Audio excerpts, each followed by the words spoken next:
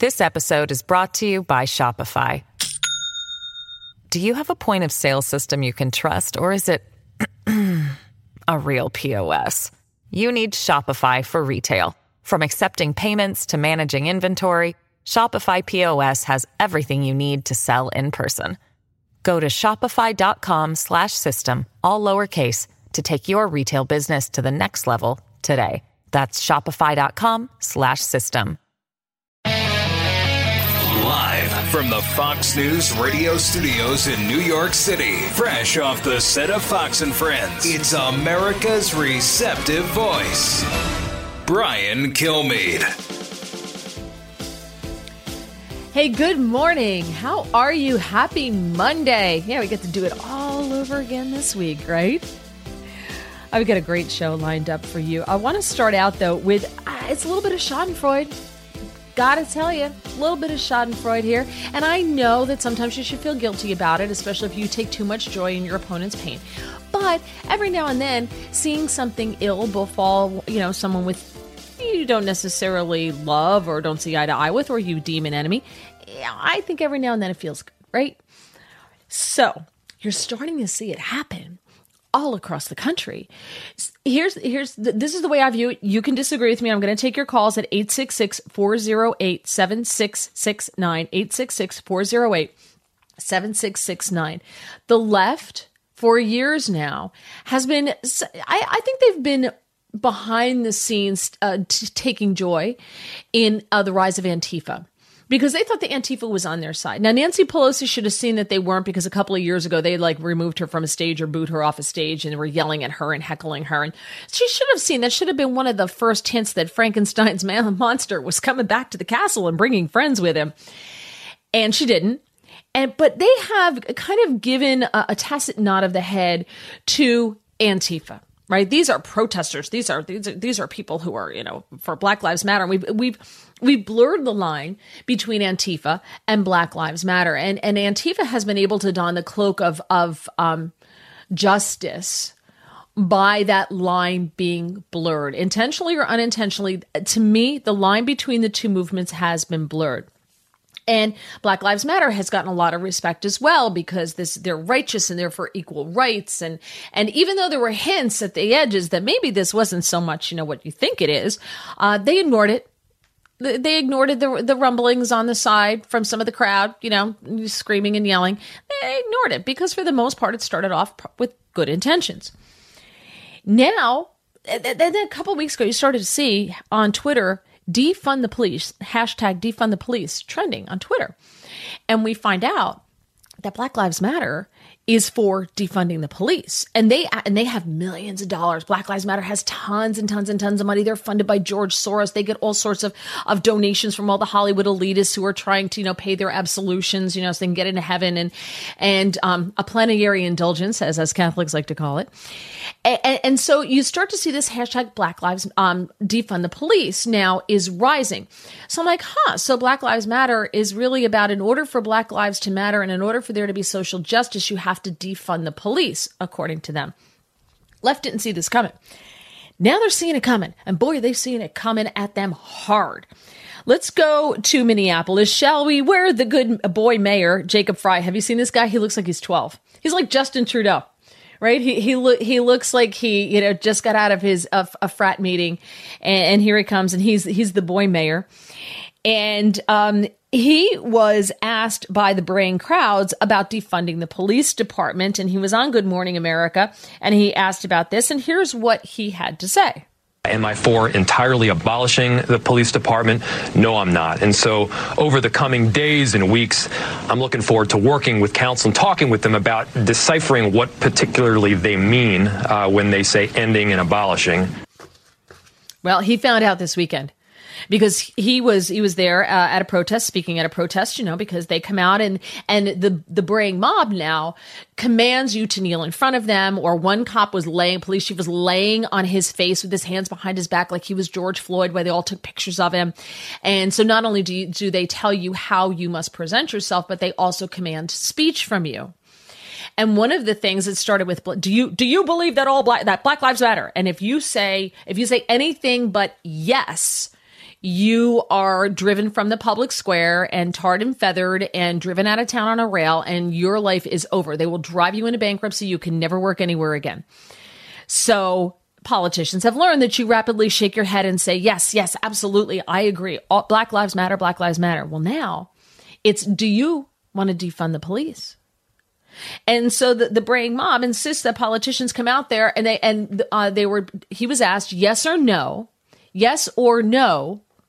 will you advocate for defunding the police? Will you defund the police in Minneapolis? Yes or no, yes or no. And they were screaming at him, and they hand him the microphone. And the woman who was asking him this says, remember, he's up for election next year and we know what we can do. And so they basically hang the sword of Damocles over him and say to him, you don't say exactly what we want you to say, boom, off with your head, because you're running for re-election next year. And what happens? He says no. He says, no, I'm not for defunding the police. They start screaming and yelling. They were yelling, shame, shame. I mean, they did everything but shave his head, strip him, and make him walk down the street while they were ringing the shame bell and yelling, shame, shame after him. They threw him off the stage, took the microphone from him, and threw him off the stage. It's gotten that crazy. So I ask you, 866-408-7669.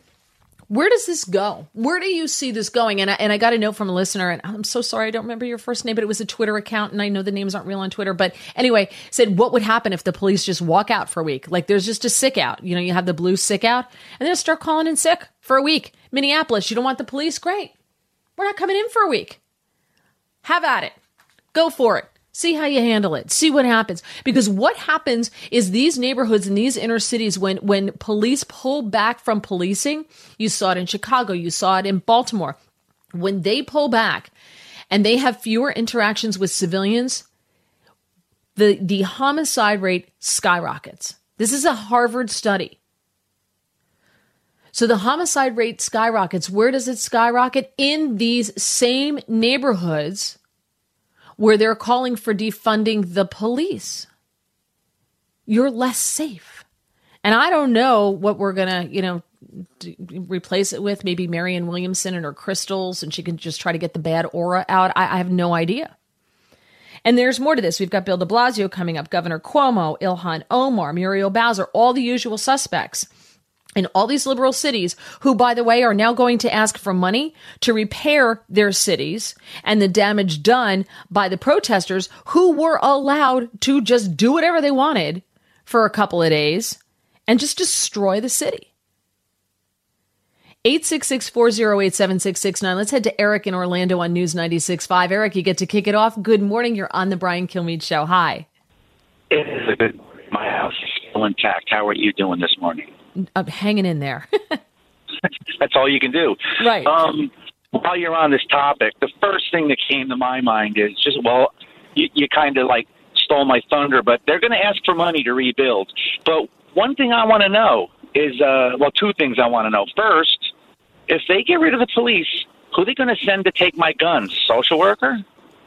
And John Legend and a couple other celebrities are all on board with getting rid of the police department.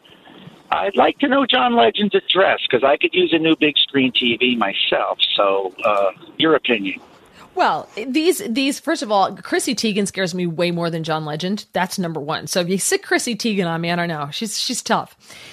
But here's the thing. Those Hollywood elitists and the rest of them who are hashtagging and going for defunding the police, the rules don't apply to them because they all have private security. They live behind big walls like Nancy Pelosi and the rest of the politicians. They live in their gated communities. And because they're wealthy, they don't live by the same rules that the rest of us live by. They don't live by the same laws that we live by. So defunding the police doesn't really affect them. Just like the guns, you said, who's going to come and take my guns? What do all these big cities have in common? It's virtually impossible to get a gun in New York City. It's virtually impossible to get a gun in some of these other cities. Out in California, there was story after story after story of these business owners who called 911 and were told, and saying, they're looting my store. They're taking everything I have. They're just smashing the place. They're not just looting, but they're destroying everything that's here. They're holding me at gunpoint. I need the cops. And they were told, sorry, but we're not going to be able to get there. But, if you have a gun, you can defend yourself. But they don't get guns in California because the process is so onerous and so ridiculous that most people don't get them. They don't bother because they don't need a gun. They're so anti-gun. They're all for gun control. Until someone's holding a gun to your head and robbing you of everything you own. And suddenly that changes because you know what? You're not John Legend. You're not Nancy Pelosi. You're not rich enough to have your own security. You're not a Kardashian. And then suddenly it dawns on people, oh, maybe this wasn't such a good idea. Pat in Las Vegas on KDWN. Pat, good morning. You're on the Brian Kilmeade Show. Good morning. Thank you for taking my call. I think it is so ludicrous. I can't believe we're even having the debate, but I'm not surprised because as an African-American woman, I've been saying for years, I cannot believe what I am seeing in terms of what my community is doing in their reaction to police violence or any of the social issues and totally ignoring the number of African Americans that are dying at the hands of their fellow African Americans. That to me is an embarrassment, and it should embarrass African Americans all over the country. So there's no question about how unjust what happened to George Floyd was. I think we all agree on that. Yes. But we've been allowing people to get away with so many things. I've asked myself, is white America just so afraid of being accused of being racist that they look the other way when some of these ridiculous demands come out and nobody says anything? So we've gone from that to Black Lives Matter. And I used to say all the time, all lives matter. Now, I know if I was white, oh my goodness, I'd hear all sorts of feedback from people and pushback. Yep. I don't get that as an African-American woman because most of the people we hear saying, at least this is the way it used to be before a month ago, were young people. And I would say to them, stop. You need to think about what it is you're saying. How do you expect people to respect the position you're taking if you will not agree that all lives matter? Of course, I'll tell you Black Lives Matter, but I won't say it without reminding you that all lives matter. Those are the kinds of things that are happening and being discussed that we've just sort of looked the other way because nobody wants to have to argue with an angry, unruly crowd of young African Americans. And I think that that's the mistake that we've made. And so now we're demanding that a mayor agree that he's going to defund the police. Are you kidding me? And do what? Black communities are the last ones that need no policing. It's just, it frustrates me that there aren't more African Americans holding young African Americans accountable for their actions. We can talk all day about social justice, and I would agree with what they're saying. I don't agree with the way a lot of them are going about it, and I don't agree with the fact that I think they are being used as political pawns and don't even realize it. Yeah, they don't. Pat, very quickly, because we're kind of up against the clock here, but just let me quickly ask you, I think, and I could be wrong here, but I think that the majority of the African-American community sees what's going on and feels exactly the way you do that. Wait a minute. There are so many people that hold the opinion that what happened to George Floyd was absolutely terribly horrible and a crime, but at the same time don't believe that the solution is looting someone's store, especially in these poor neighborhoods where African-American businesses are being looted. And we're not allowed to hold both those positions. So I think the majority of African-Americans feel the way you do. Do you agree?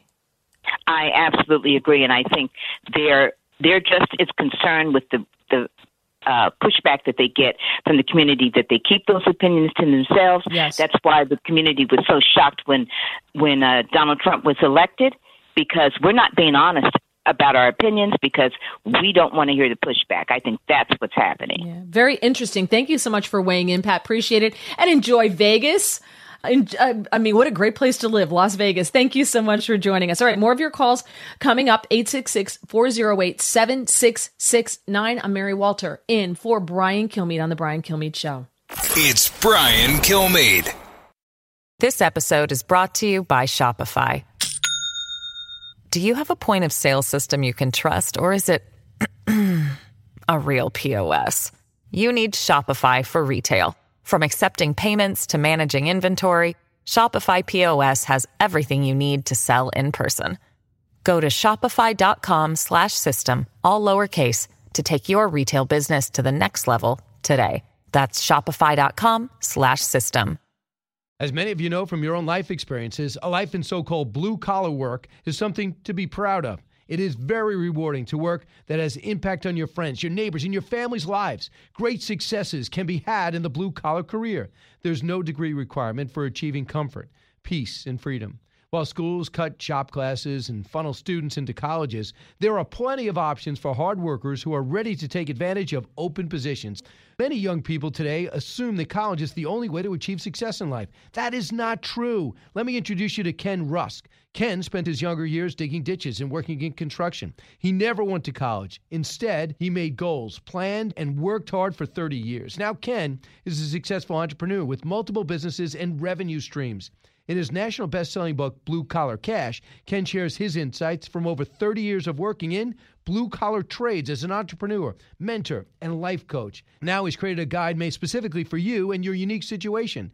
This guide will give you or someone you love the tools you need to start designing the life of their dreams. You can achieve your dreams regardless of your educational background or your past. Go to kenrusk.com/path to learn more. That's kenrusk.com/path. Breaking news, unique opinions. Hear it all on The Brian Kilmeade Show.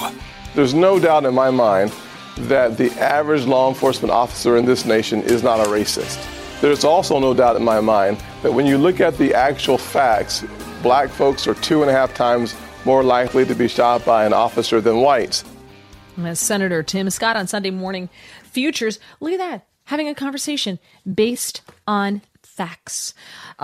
We have the defund the police movement that we've been talking about, and you see it growing across the country. AOC, in a congressional primary debate Friday night, said she has actively engaged in advocacy for a reduction of our NYPD budget and defunding a $6 billion NYPD budget that costs us books in the hands of our children, costs us very badly needed investment in New York City Housing Authority, and she went on and on. During a press briefing on Friday night, Mayor Bill de Blasio said, "I do not believe it's a good idea to reduce the budget of the agency that's here to keep us safe." Well, here's what he had to say just yesterday. Based on the suggestions of the caucus, based on the work of the task force, that we will be moving funding from the NYPD to youth initiatives and social services. The details will be worked out in the budget process in the weeks ahead. But I want people to understand that we are committed to shifting resources to ensure that the focus is on our young people. And I also will affirm, while doing that, we will only do it in a way that we are certain continues to ensure that this city will be safe. I'm not quite sure how you're going to do that, Mr. Mayor. There are some people who are just hell-bent on destruction. You saw them the last week. 2 weekends ago? And this past week?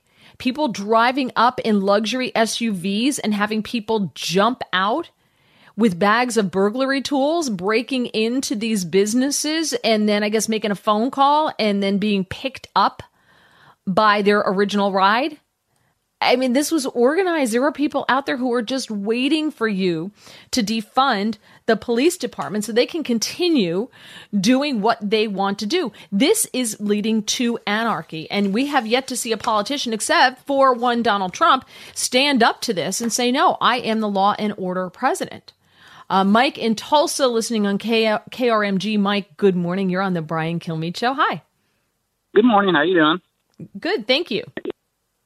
I would like to ask the ones that are out there on the street asking to defund the police, what are they going to do if they remove the police and the but the racists that are out there, they decide to get together again and come out and do harmful things to whoever. I mean, I don't understand why.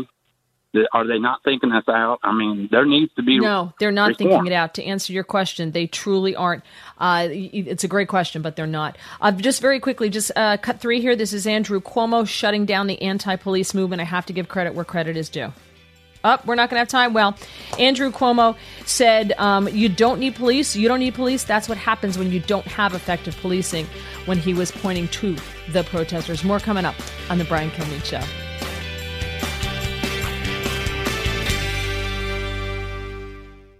From the Fox News Podcasts Network. I'm Ben Domenech, publisher of The Federalist, and I'm inviting you to join a new conversation with the smartest thinkers out there about the country and where we're going. Subscribe to the Ben Domenech Podcast. Subscribe and listen now by going to foxnewspodcasts.com. The fastest 3 hours in radio. You're with Brian Kilmeade. And so we're not a country of just a president.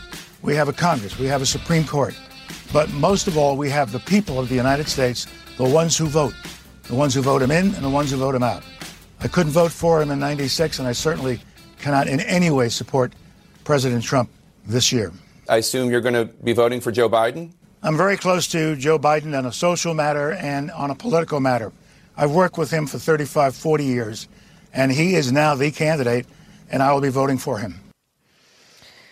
That right there was Colin Powell, former Secretary of State under former President George W. Bush. That was on CNN, State of the Union, on his support for Joe Biden. Just think about this. January, economy was going gangbusters. February, economy going gangbusters. One of my very good friend of mine who is a huge, just big lib. And I forgive her because she's 88 years old. And she's just been this way her whole life. It's just always voted Democrat. And so she's going to vote Democrat till the day she dies. And at this point in the game, nothing's going to change her mind. So great. So we agree to disagree. And we don't really talk politics much. She was saying to me in January and February, I can't believe he's going to win. I can't believe we're going to have 4 more years of Trump. Can't believe he's going to win.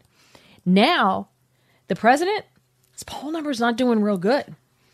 You see, and I know we've all learned after the last election to not trust the polls, but it's different this time.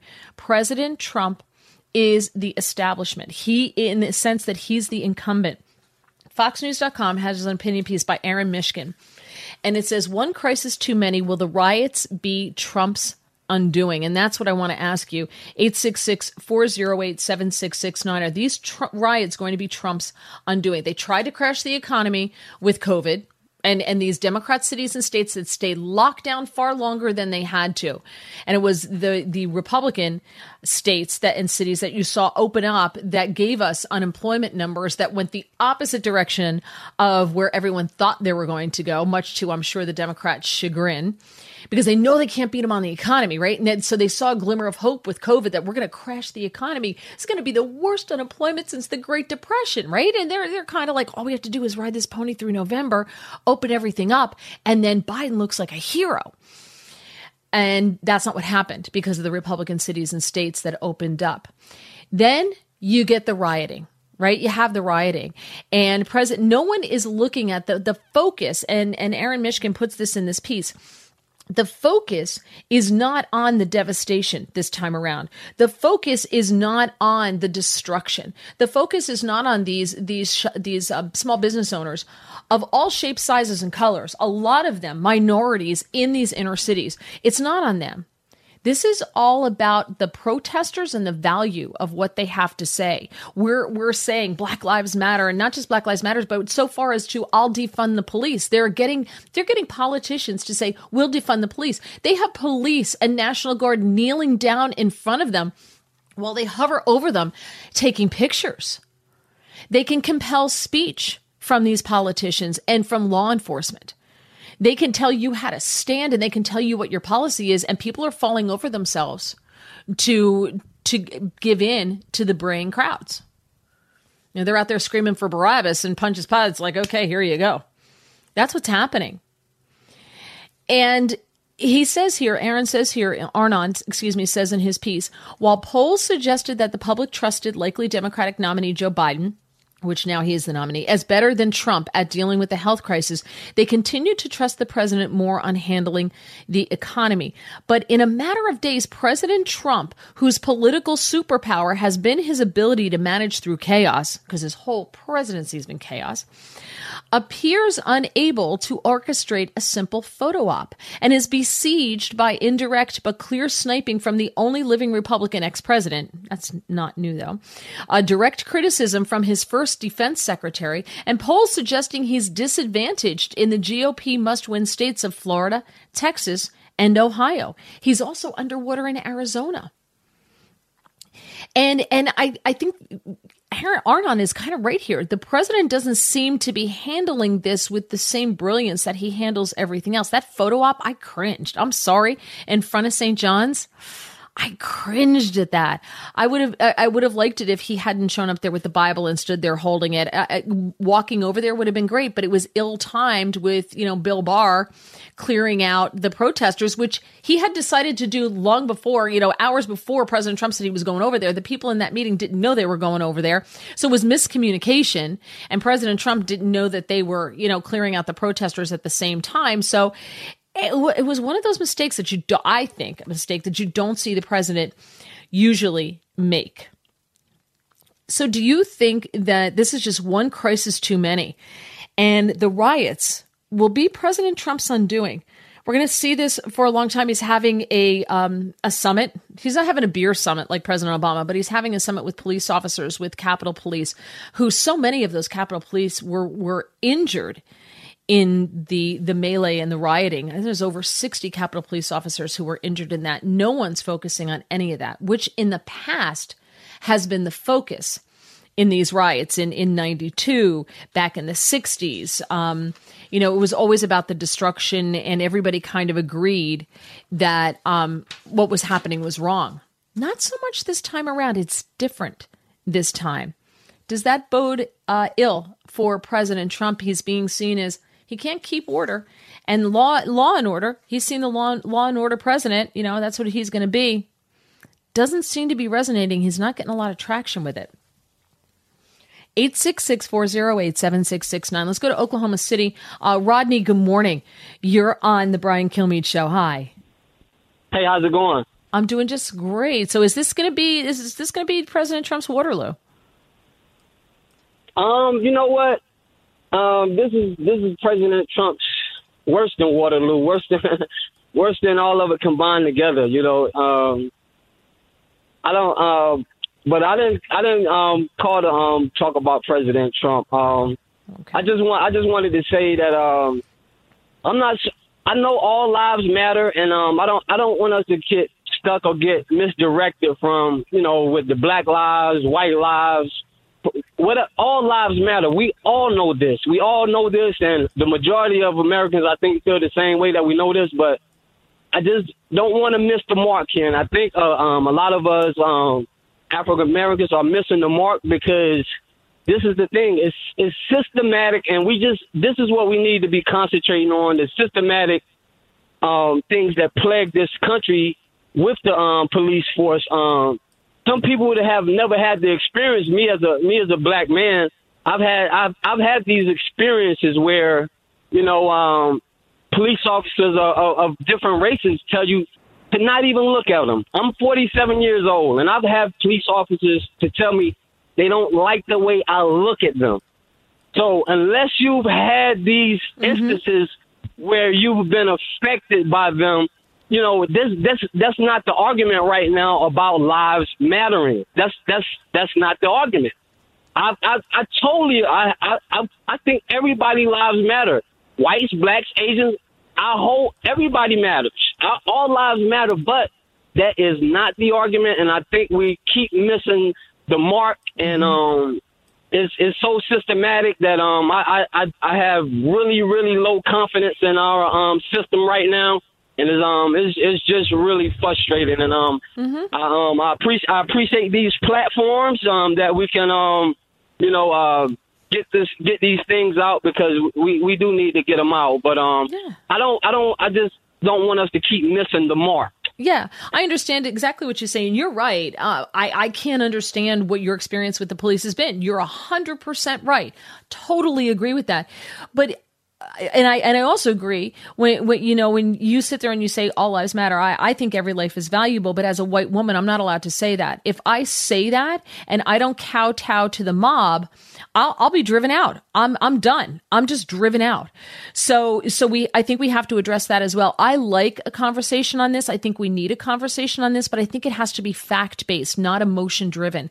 And we're not allowed to really have a discussion about the facts because the people who are leading the conversation have an agenda. And I think that they're using this not to the aim for which you and I want. I think they're using it for their own goals, and that is ultimate anarchy and defunding the police totally. That's what their goal is. And remember, when it comes to policing, it's done on a local level. The president doesn't have any control over how the police in Oklahoma City or Las Vegas or Minneapolis. Each police department has its own standards of engagement, and that's set on a local level. So for President Trump to take the blame on this, he has no say in it. And if he tried, they would call him a dictator. So his hands are tied on this one. He is not culpable in that at all as far as that goes. But I'm with you 100%, Rodney. I think we need to have a conversation, but we need to look at the facts, not the lies that we are being told over and over and over again. We need to look at the facts. And I would love to, we have that conversation here, which I'm very grateful for. And I'm thankful for your call and your opinion. Thank you so much. We talked about this when we talked about kids. You can have a conversation with your kids about race. You should have a conversation with your kids about race when they're ready, when it's age appropriate, and in an age appropriate way, but also with the facts. Because a lot of the stuff I think they bring home from school is biased and doesn't contain the facts, which are a little inconvenient for some people. Let's head to Connecticut. Cliff, good morning. Oh, you know what, Cliff? Hang on. I want to give you more time. I'd have to cut you short. So hold on, Cliff. Hold on, and I'll come back to you right away. I promise. You'll be up first on the Brian Kilmeade Show. Don't go anywhere. Brian Kilmeade will be right back. From the Fox News Podcasts Network. Download and listen to The One with Craig Gutfeld, the co-host of The Five, like you've never heard him before. You know him, you love him, you want to be like him. Subscribe and listen now by going to foxnewspodcasts.com. The talk show that's getting you talking. Brian Kilmeade. I'm Mary Walter sitting in for Brian Kilmeade. 866-408-7669. We're talking about whether the riots are going to be Trump's Waterloo. Are they going to hurt President Trump? Are people going to say, you know what? A new poll, 80% of Americans feel that the country's out of control. 80% of Americans feel the country's out of control. They look to Trump as the guy who's supposed to have the country in control. Even though he has told these governors and these mayors, you handle it on your state levels when it comes to COVID, when it comes to the riots. I offered to send in the troops. You didn't want them. I offered to help you with COVID. You didn't want it. You wanted to do it yourself. But yet he's the one who's going to be held accountable, I think, unless he swings this around. And he had that awkward photo op. I think he's got some damage control to do. Let's go to Cliff in Connecticut. Cliff, thanks for hanging on. Good morning. Mary, thanks for taking my call to get right to the point. Listen, in terms of what you're saying, in terms of facts, even with the police department and its handling of minority issues, one thing I keep bringing up this question, I really can't get an answer, is in reference to police shootings and police killings. I can't find the numbers of black police officers killing and shooting white criminals or white people. I just can't find the numbers. And so if you're going to deal with facts and make comparisons or equal comparisons, you have to raise that issue and bring that issue up. And so with that being said, that's where the racism comes into play. And also let me end with this, though, Mary. In terms of now this word being used, give me your definition of racism. And then my question is, can a black person, in your view, or Republicans or white people, can a black person be racist, and how are they racist if they can be? Well, okay, so my big thing is I was raised to judge people based on how well, whatever it is, how well they can do the job. If I'm interviewing, I don't care what color they are. I don't care if it's male or female. I was raised to judge a person based if you're a good person. That's it. That's all that matters to me is the inside. Are you a good person? I truly don't care about the package you come in. That's me. I'm not going to speak for all. First of all, I'm not a registered Republican. That's the first thing. I'm not going to speak for any entire quote unquote group of people. I'm a big fan of not labeling people. We label everybody and everybody gets put in a bucket. And we judge all people based on that bucket. Everybody in that bucket must be the same. Kind of like a basket of deplorables. All cops are bad based on the actions of Derek Chauvin, right? Chevette. All blacks are terrible. All cops are racist based on his actions. No, I think what happened to George Floyd, I couldn't even watch the whole video. I couldn't. And I think what happened from what I saw, now I'm not on the jury, but from what I saw based on that, I didn't want to watch a man be murdered in front of me. It was awful. It was terrible. It was wrong, and it needs to be righted. But I'm certainly not going to speak for an entire bucket of people, and I resent being put in a bucket of people. So as far as I'm concerned, I just judge people, like I said, based on who you are. I don't care if we have the same religion, skin color, gender, anything like that. You're a good person. I welcome you. Let's go to Bobby in Orlando on News 96.5. Hey, Bobby. Good morning, young lady. My name is Bobby, and I am 85 years old. Oh, good for you. And I would like to say this. The last caller, I don't know how many white people he has ever spoken to, because he seems someplace in the weeds about the white and black things. And I'm going to go through this real quick. I have it all down. I am a blind man. I have a black aide that comes in, and we have conversations all the time about race. Are you interested? Very quickly, we don't have a lot of time, so. Okay, and yes, I think the riots will hurt Trump overall, but not that much. The black person I'm talking about, we talk to each other, and we discuss the race relations, okay? And I am lucky to be able to talk to a black person in person right here in my own house. And I said to her one day, I grew up white, and I didn't even know it. And she said, what do you mean? And I said, well, I grew up white. I didn't know I was white. You grew up black, and you knew you were black, right? And you know what I mean, because she was attacked all the time. Am I right or wrong on that? Well, I don't know. You're the one who spoke with her, so you know her. You know her story, whereas I don't. So just very quickly, make one more point for me, and then we got to run. Okay. Militias. You're going to see the rise of militias in this country to protect businesses and neighborhoods. You're going to find affluent neighborhoods will have private police forces like in L.A. and Minneapolis. Yes. I just spoke to a person in Minneapolis day before yesterday. Okay? And they moved out because they have a problem with Jews can't get a ride in a taxi cab. Wow. Okay, but listen, Bobby, thank you so much. I appreciate writing everything down. Thank you so much. And thank you for listening. We appreciate it. To the last caller who was saying, how many black officers shoot white suspects. This is an NPR study. He said he couldn't find it anywhere.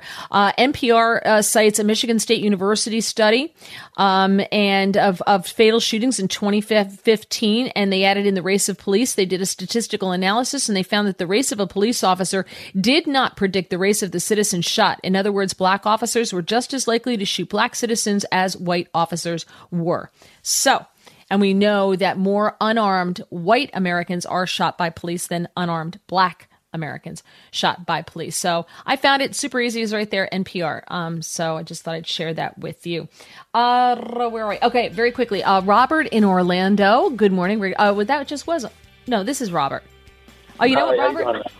We're actually running out of time. I'm so sorry, Robert. I'm not going to have time to take your call. I apologize for that there. I'd have to cut you short in like 20 seconds. So I apologize for that. So it's going to be interesting to see if the president is hurt by these riots. You can find that piece that I was talking about by Arnon Mishkin on FoxNews.com.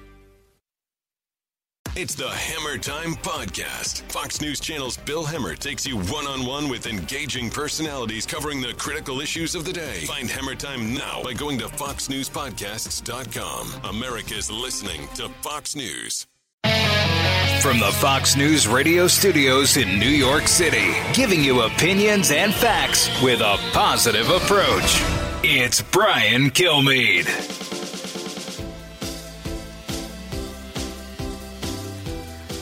Good morning. Yes, Mary Walter sitting in for Brian Kilmeade today. We've got a great show for you. We're going to kick it off. Are you ready? With Michael Goodwin, New York Post columnist and Fox News contributor. You can find him on Twitter at mgoodwin _NY Post. Mike, welcome back to the Brian Kilmeade Show. Michael Goodwin, it's great to have you. Thank you, Mary. My pleasure.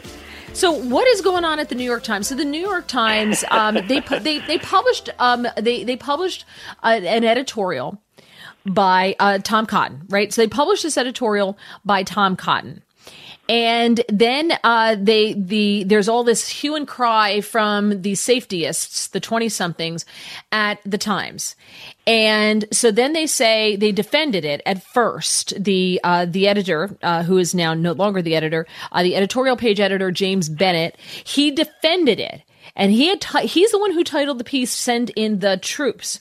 He defended it. Then you have them calling out sick because they can't go to work because just the publishing that endangers their black colleagues, their black employees. It endangers their safety at the New York Times.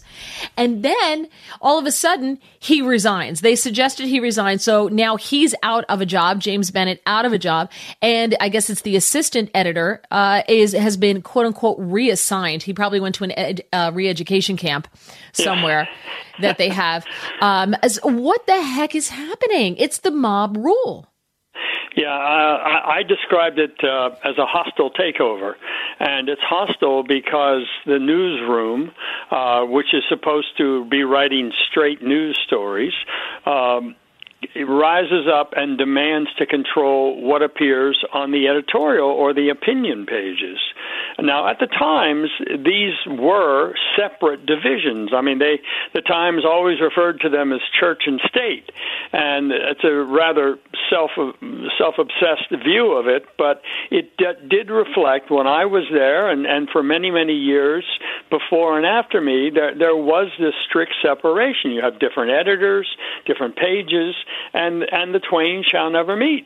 But that has changed now that the newsroom has become so opinionated that now the newsroom thinks that it has the right to determine what goes on the editorial page. And what it shows you is not that they are opposed to opinion, they are opposed to any opinion they don't agree with. And that's what happened here. Now, I should say, Mary, that historically, the op-ed page where this appeared was designed by the Times in the 1970s to reflect mostly opinions that were at cross purposes with the paper's own opinions. So the whole purpose of an op-ed page was to present the other side of issues, which is exactly what they did in this case with Tom Cotton. The Times mostly hates the military, doesn't much like police either.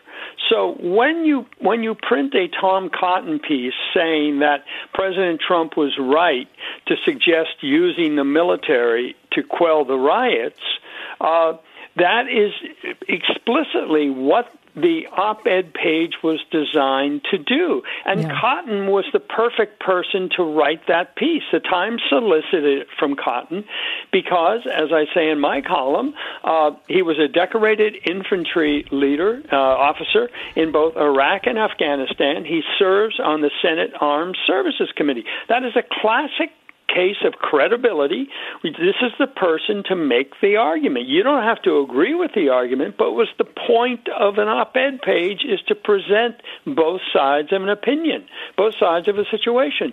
And so for the newsroom to rise up against this means they are hostile to traditional journalism, which we knew by and large by their one-sided view of Donald Trump in page after page. But now we see it extends beyond Trump. It is to everything that is different from how they view the world. I mean, and this was not just the 20-somethings.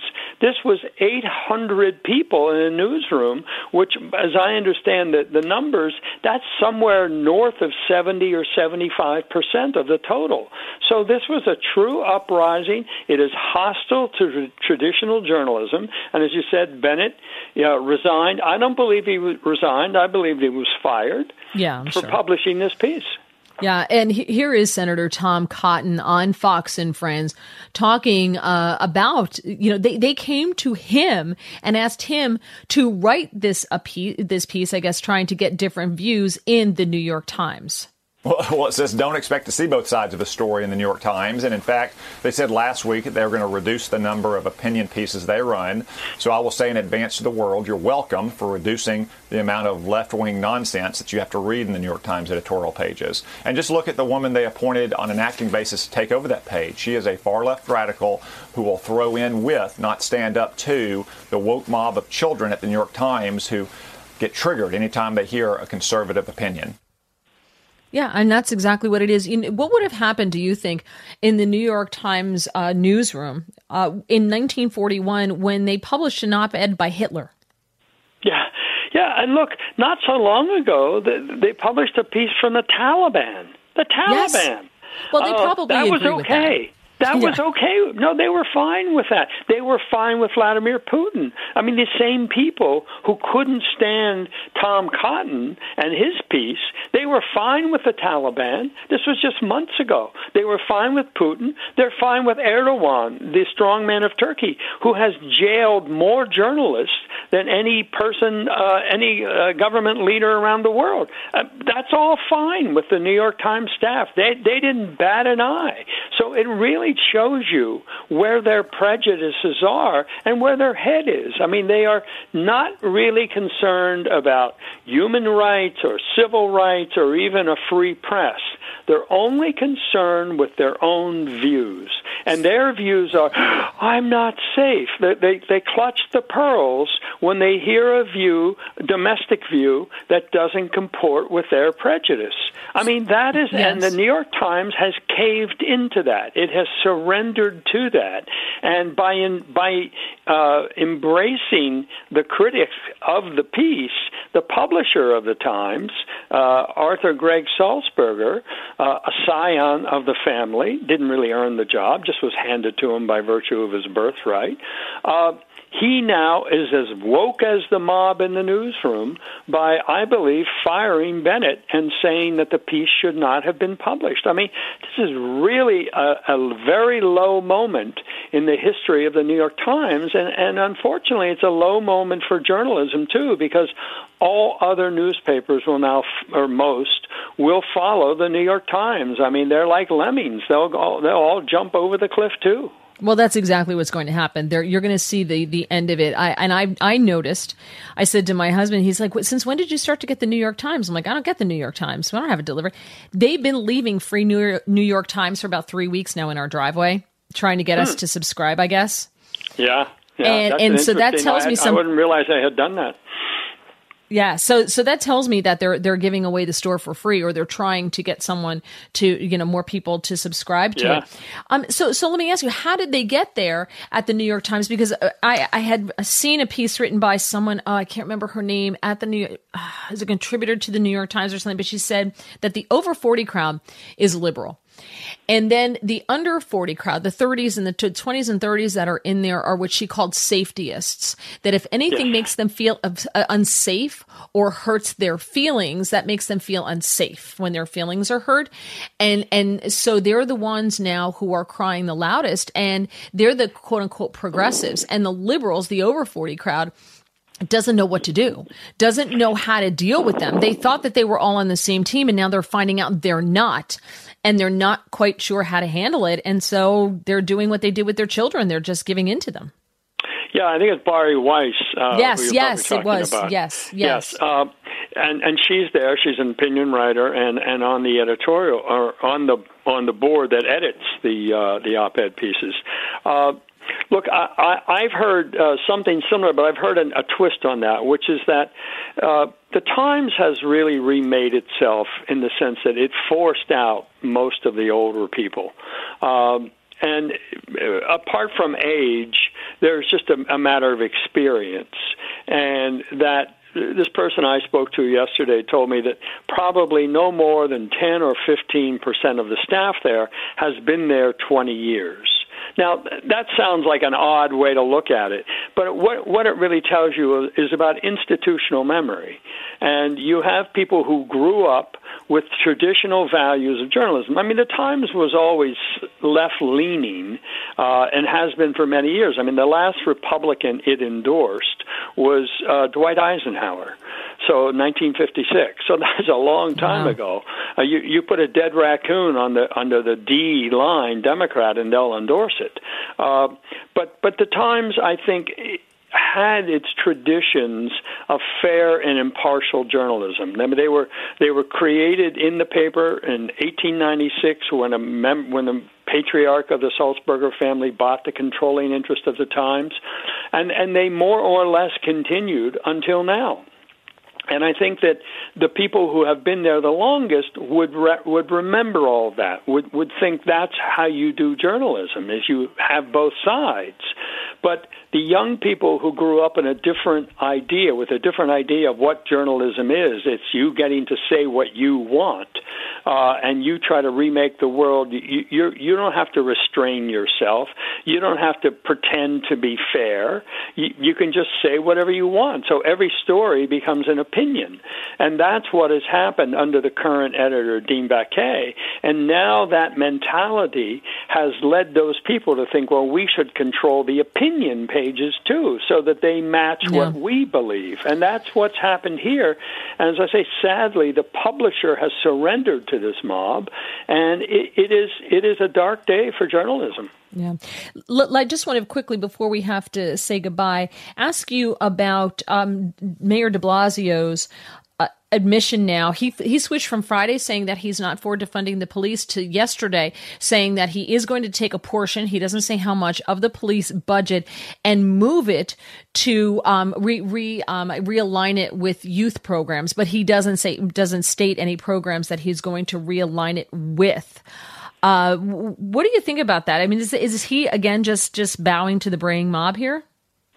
Yeah, that's certainly part of it.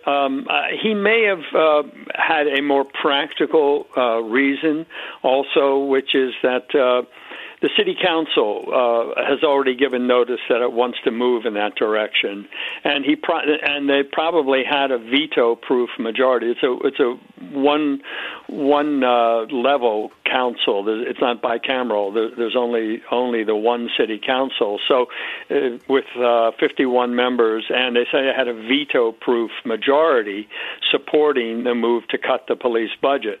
So he may have tried to get out in front of the parade before it marched by him. But nonetheless, you were right. It is a flip-flop. It is completely different from what he said on Friday. We don't know yet how much money he's talking about. If it's trimming, I think all city budgets are going to need to be trimmed because the city's economy has been wrecked by the coronavirus and the shutdown.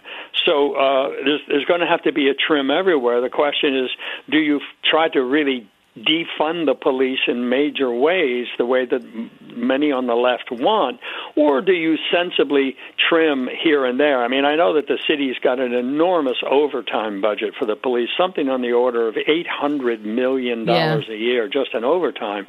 So there are clearly savings to be had there, but is it to try to fundamentally rein in the police so they don't enforce the law?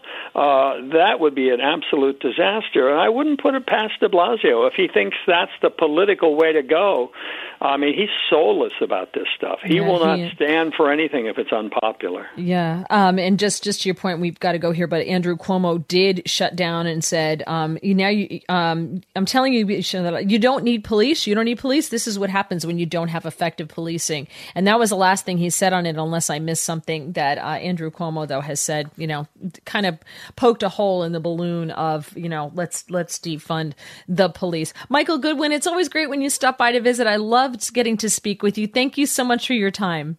My pleasure. Thank you, Mary. You have a fantastic day. All right. Your call's coming up. 866-408-7669. Mary Walter in for Brian Kilmeade. It's Brian Kilmeade.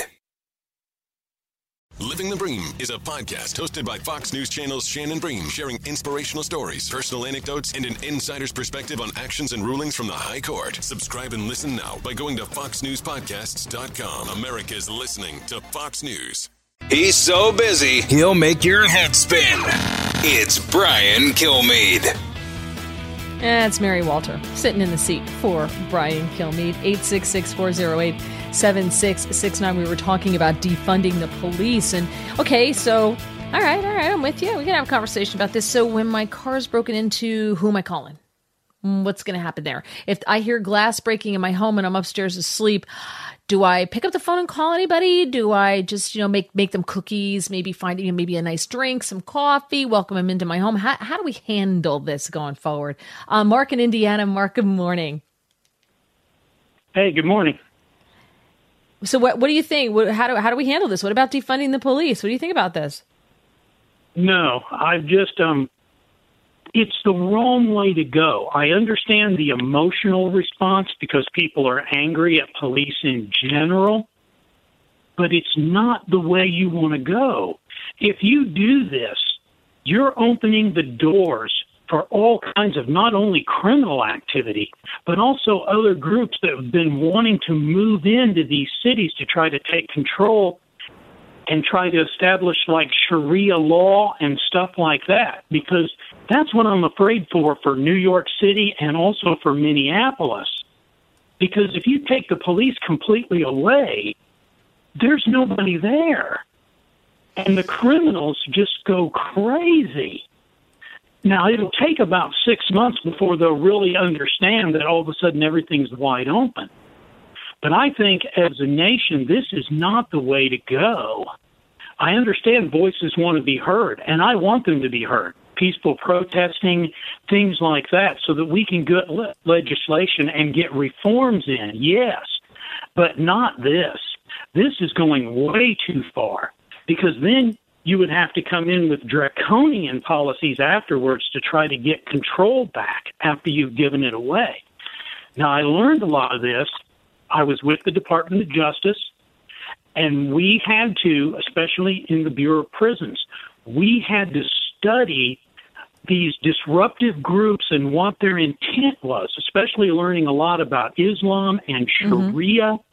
And when you start seeing this, it would be horrible for women in these places if it got a hold. And I don't want to see that. We've made such great strides to the point where we're right on the edge that everybody's saying yes together to where we can have good fundamental dialogue. And defunding our police is not the way to go. Yeah, no. Although I have to say, and thank you so much, Mark, and thank you for serving. Appreciate that.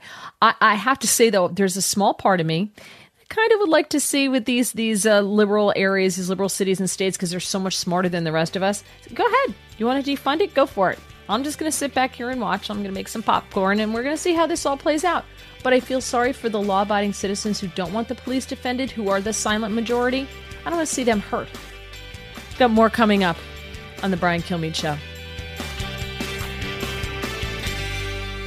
New from the Fox News Podcasts Network. My name is Kennedy, and welcome to my podcast, which will, I humbly say, single-handedly save the world. You're welcome. It's Kennedy Saves the World. Subscribe and listen now by going to foxnewspodcasts.com. Information you want. Truth you demand. This is the Brian Kilmeade Show.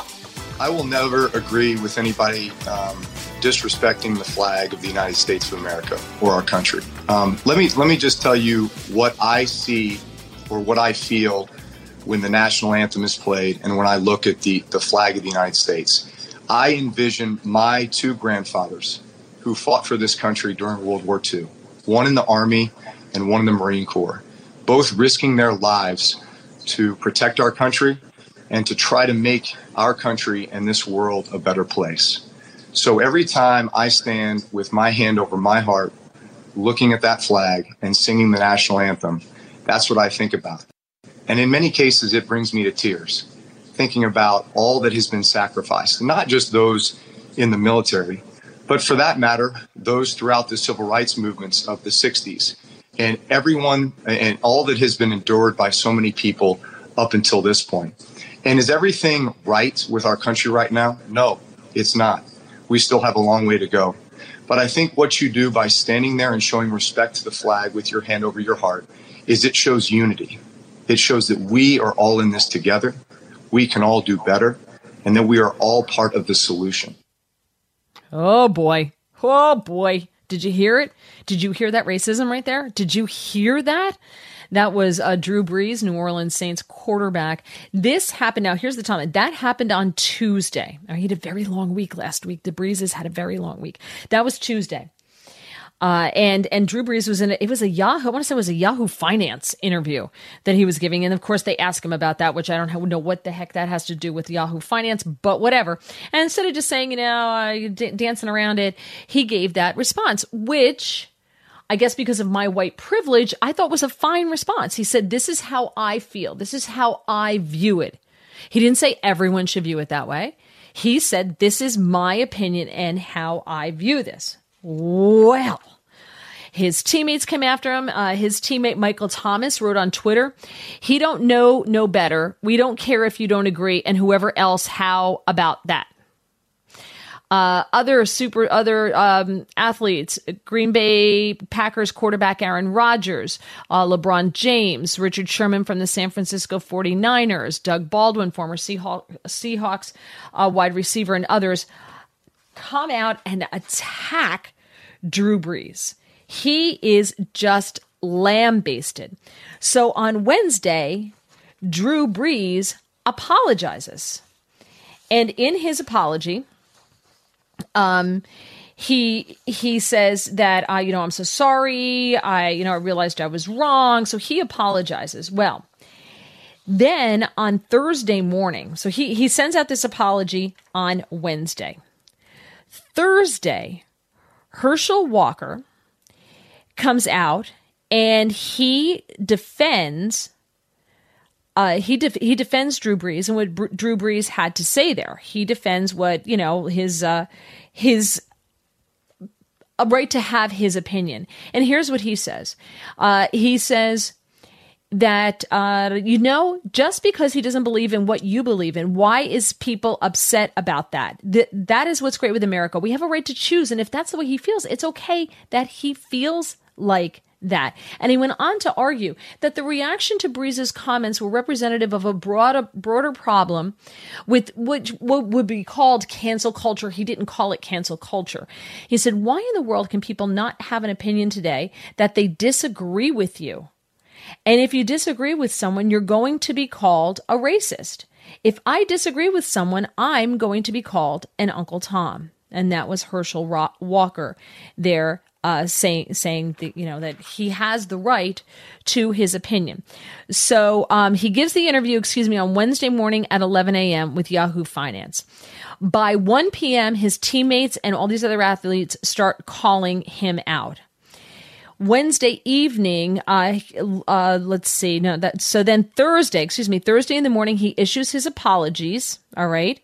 And the apologies was accepted by some of his teammates, but others questioned how sincere it was because much of the language seemed to them to stem from the idea that his words were misconstrued, not that he admitted that he had actually done anything wrong with what he said there, which I didn't hear anything wrong in that, but I'm sure that's because of my white privilege. Then on Thursday at 8:00 at night, he issues a second apology on Instagram. So he apologizes again. He speaks directly to the camera and he says, I'm sorry. I will do better. I will be part of the solution. I am your ally. I know no words will do that justice. That's just going to have to be action. So then So he apologizes. Then Friday, the president jumps in here and he says that Drew Brees shouldn't have apologized. He tweets, "I'm a big fan of Drew Brees. I think he's truly one of the greatest quarterbacks, but he should not have taken back his original stance on honoring our magnificent American flag. Old Glory is to be revered, cherished, and flown high. We should be standing up straight and tall, ideally with a salute or a hand on heart. There are other things you can protest, but not our great American flag. No kneeling." Friday at 10:10, Drew Brees responds to President Trump, and he says, through ongoing conversations with friends, teammates, and leaders in the Black community, I realize this is not an issue about the American flag. It never has been. We can no longer use the flag to turn people away or distract them from the real issues that face our Black community. Then Roger Goodell jumps in. Nobody asked him, but he just jumped in anyway. And here's what Roger Goodell had to say, because up until this point, the NFL was siding with players standing, not kneeling for the national anthem. So Roger Goodell jumps in because the water's not muddy enough. We, the National Football League, condemn racism and the systematic oppression of Black people. We, the National Football League, admit we were wrong for not listening to NFL players earlier, and encourage all to speak out and peacefully protest. We, the National Football League, believe Black lives matter. I personally protest with you and want to be part of the much-needed change in this country.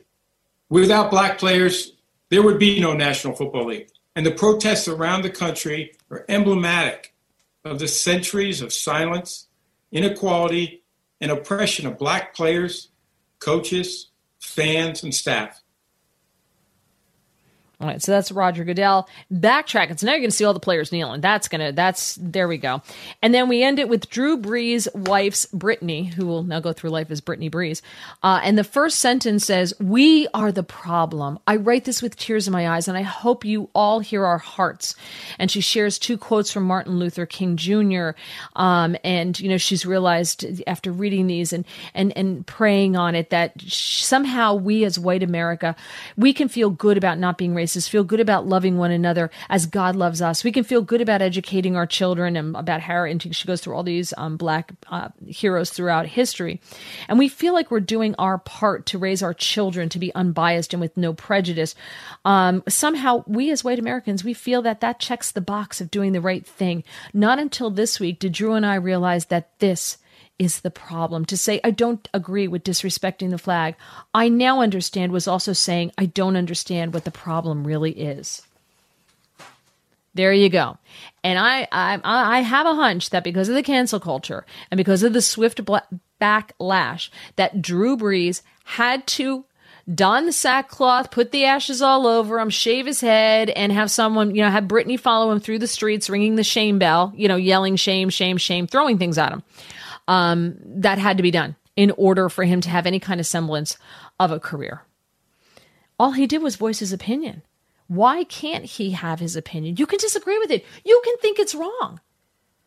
But to strip someone of their First Amendment rights, which is what we're doing now, the First Amendment now has an asterisk after it.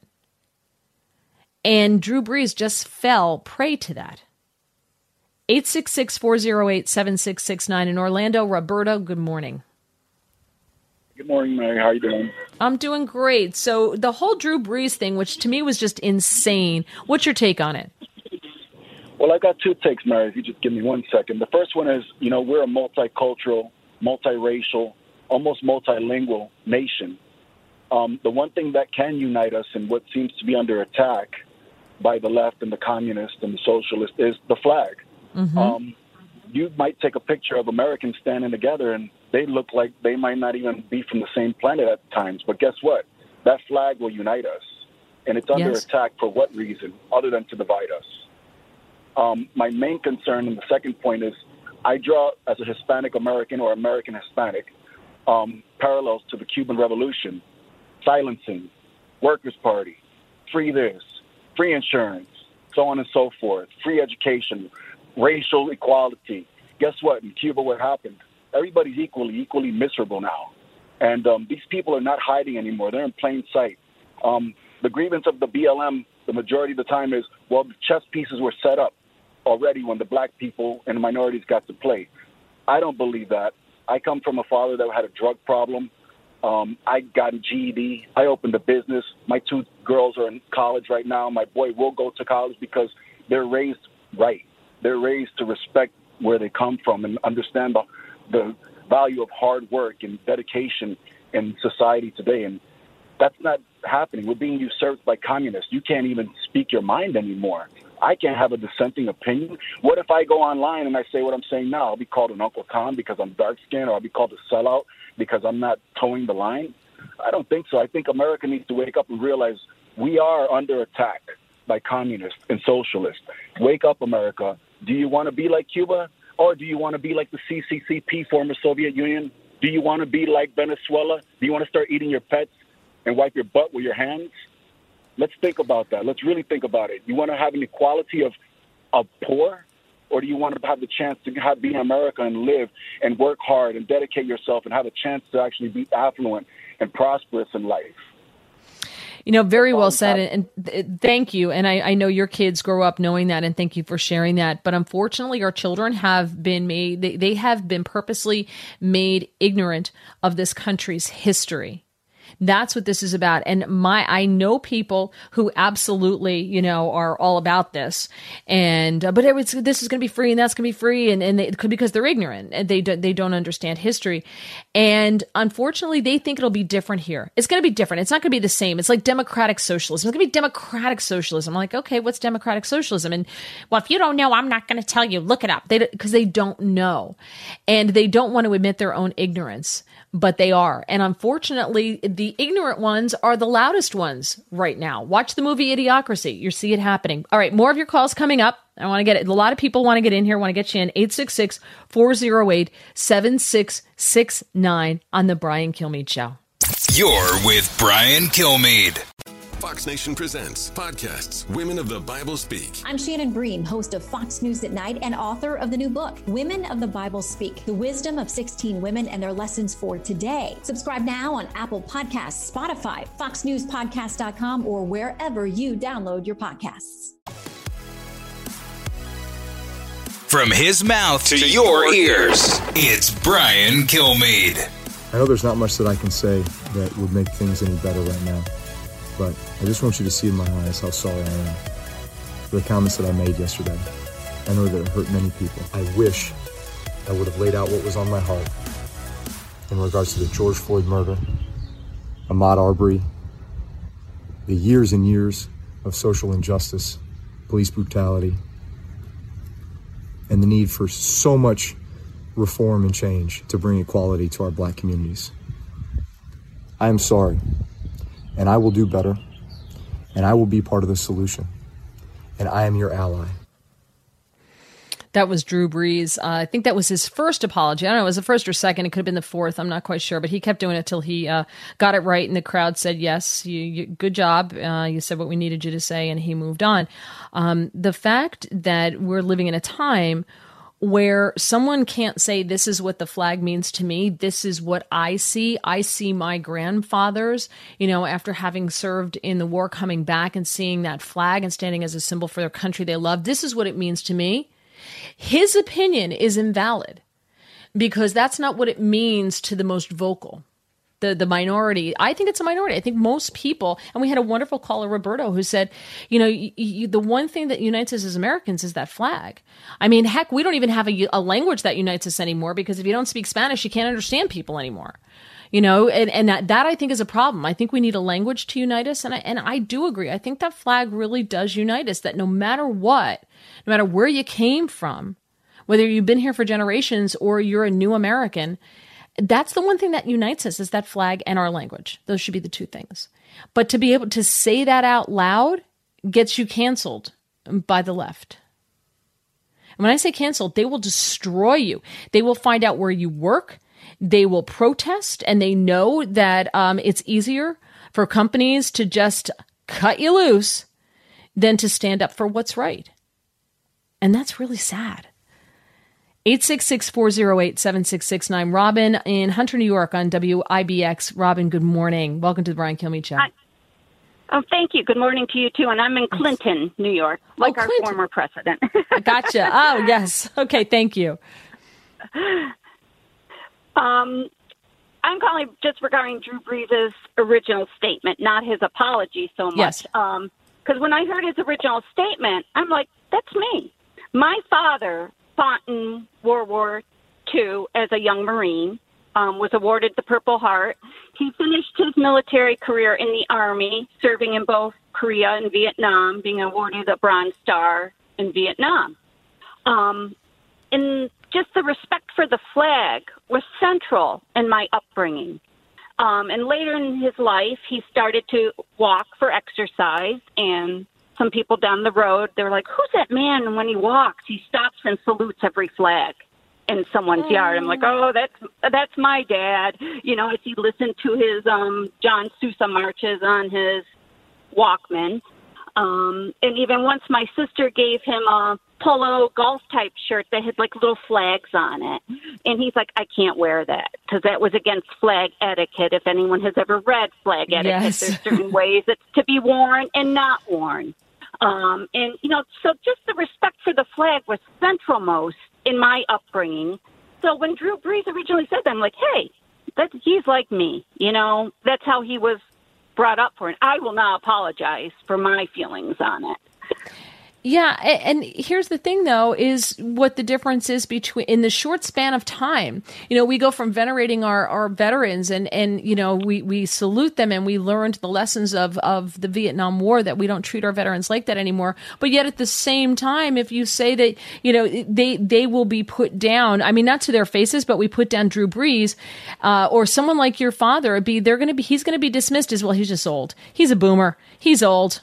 And there's no respect for that anymore at all. There's no respect for elders, period, regardless of who they are. The 20-somethings don't respect the 40-somethings, and the 30 and 40-somethings look like, hey, boomer, and they're just totally mocked and shunned and put away and not listened to. And that's been a problem. I think it's a problem. Robin, gotta run. Don't mean to be rude to you, but thank you for sharing that and your opinion. Very quickly, Joe on Long Island. Joe, Pete left me like a minute for you. He's jealous. That's why. Well, I appreciate that. You're absolutely brilliant, Mary. I mean, really. And I thought his Drew Brees statement was touching and from the heart. But what happens is he was probably threatened on social media. The kids tell me they have a doxing. They find out where you are. They probably scared him, his family, his wife. And this is communism 101. Yep. Yeah, it truly is. And you know what, Joe? I'm sorry. And you can blame Pete for that because Pete's the one who does, you know, picks the calls. So despite what he may have told you off the air. Thank you so much for that, Pete. Yeah, you got to be very careful what you say, even when you're saying something positive about your country. Mary Walter in for Brian Kilmeade. From the Fox News Podcasts Network, download and listen to The Untold Story with Martha McCallum. The host of The Story on Fox News Channel sits down with major newsmakers each week to get their untold story. Subscribe and listen now by going to foxnewspodcasts.com. Live from the Fox News radio studios in New York City, fresh off the set of Fox and Friends, it's America's receptive voice, Brian Kilmeade. Yes, good morning. Mary Walter with you in for Brian Kilmeade. Just want to let you know, coming up later this hour, we will speak with Dr. Kansa Ahmed, a pulmonologist who's treated COVID-19 patients. She's also a visiting fellow at the Independent Women's Forum. And we're going to talk to her about those protests and the virus, which apparently is not endemic. It's not around if you're protesting. Only if you're at like a farmer's market or a grocery store. That's where it is. Joining us now, though, Congressman Matt Gaetz, member of the House Judiciary and Armed Services Committees. You can catch his podcast, Hot Takes with Matt Gaetz. Find him on Twitter at Rep. Matt Gaetz. Congressman, thank you for joining me. Oh, thanks so much for having me, Mary. A lot to talk to you about. The House Judiciary Committee, of which you are a member, is going to hear testimony on Wednesday, from Philonise Floyd, who is George Floyd's brother. This will be the first House hearing on policing reforms since George Floyd's death. Correct me if I'm wrong here, but aren't policing procedures and things like that, the guidelines, aren't they done at a local level? When policing decisions are made at the local and state level, they are made best when we try to federalize police. We have not always gotten the greatest cooperation from the political left. I'm old enough to remember when the left wanted to abolish Border Patrol and ICE. Those are federal entities that help enforce our laws. Now, I think this is more about the fact that the Democrat Judiciary Chairman is in a tough Democratic primary in New York. And, after Joe Crowley lost to Alexandria Ocasio-Cortez, a lot of these older candidates who've been around a long time are worried about that. So this is going to be a virtue signal for some of them. I am grateful that we've got folks who I think want to be more productive in the discussion about policing coming in. Before George Floyd's death, the last expert witness that the Democrats had brought in on policing to the House Judiciary Committee was Al Sharpton, someone who had called cops pigs, someone who had himself incited racial riots and said people shouldn't live in his communities if they were Jewish or if they were white. So I don't think that that's the type of conversation we should have. And I am grateful after hearing Mr. Floyd's brother speak in very candid and very raw terms that they didn't view these riots as glorifying or honoring the death of their family member. And I want to make sure that the American people know that the Republican Party stands against defunding the police. We stand against these riots. And if there's a way to have a conversation about how community, local level policing can be done better, we'll be eager to listen, but certainly not eager to engage in the anti-police rhetoric that we see coming out of some of our Democratic congressional colleagues. So if they brought Al Sharpton in as their expert, how serious is this going to be taken? If that's the tone and tenor, and as you said, an election year, and people worried about being reelected, we're watching Democrats all across the country bow down in front of these rioters and saying what they're forcing them to say, compelled speech, compelled behavior, in order to pacify the crowd. So how serious is this even going to be? Because I think a conversation needs to be had. But it has to be based in fact and not emotion. I don't know if you can do that. Yeah, right now I think they're trying to literally build a castle out of emotion for the woketopia that they want us to all live in. The seriousness, I think, will be important for Republicans to appreciate, because the proposals that they're going to come up with are seriously dangerous. Defunding our police is not something that helps the weak. I think about my own mother, someone who's 70 years old in a wheelchair. We have had always a good relationship with the police because we know that they protect the vulnerable among us. They protect the weak. And if you attack the police, you may see what happened in Buffalo, New York, where they had 57 people who were on their riot force and on their crowd control force just resign because they felt as though their political leadership didn't have their back when there were criticisms thrown their way. So, look, I know we can all improve in how we treat other people. As human beings, we should always aspire to be more understanding of one another, but that should not come at the expense of order in our society, of the safety of our people. And it's why I've been encouraging of the president to make sure that the people of this great country know that our government will stand for safety and security and to protect people, and that we're not going to bow down to those who would bring chaos to our communities and to our streets. You talk about defunding, and that seems to be just the buzzword of the week. And you have, Mayor de Blasio on Friday saying, no, I'm not for defunding police. And then on Sunday, he is, we're going to take some money and we're going to I guess he's trying to token show that he's defunding the police. You have AOC and her wing who are just so far left, they're almost right, want to defund the police. But we know, I think it was a Harvard study that came out that showed that when you defund the police, the areas that are hurt the most are the inner cities, are these people that they say they're trying to protect, in which they're rioting in their name. homicides went up in Baltimore. Homicides went up in Chicago when the police step back and disengage from the public. How can the Republicans control the narrative on this? Because it's something historically Republicans are not good at. It's an election year for this president.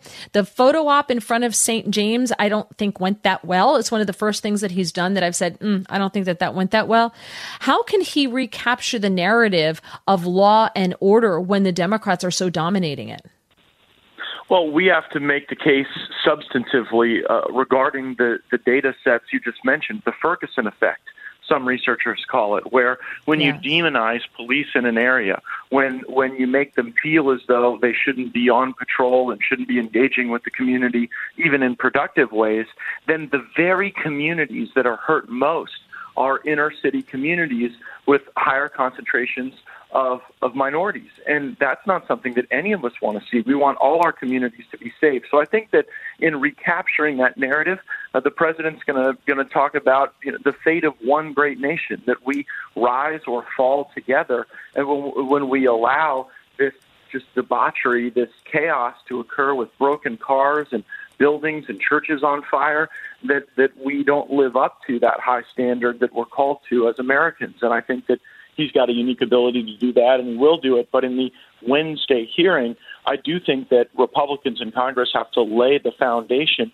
that if we were to go beyond the emotion and we were to take the Democrats' policy proposals to their logical conclusions, those conclusions are very bad for the very people that they purport to be fighting for. Yeah, absolutely. And I like the idea. And we had Cal Thomas on Friday, who was talking about the president doing another contract with America, but it's a contract with all Americans, not just Black Americans, and stop putting us into groups. And I like what you said there about all America. Black Americans want to be safe in their homes too. It's not just a white American thing.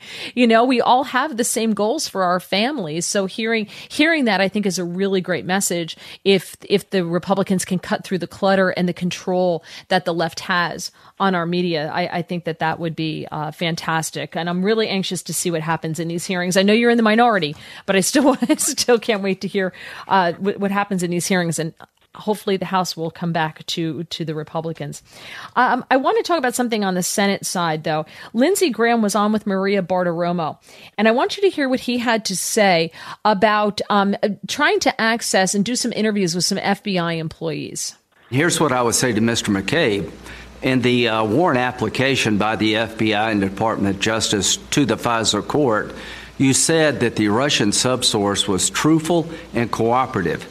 Inspector General Horowitz found a memo about the interview with the Russian subsource saying that the Russian subsource disavowed all the information in the dossier, that it wasn't reliable, that it was bar talk, it was hearsay, it shouldn't be used to get a warrant. So at the end of the day, the FISA court rebuked the Department of Justice and the FBI, and I want to call every person who signed that warrant and have them account for what they knew and when they knew it.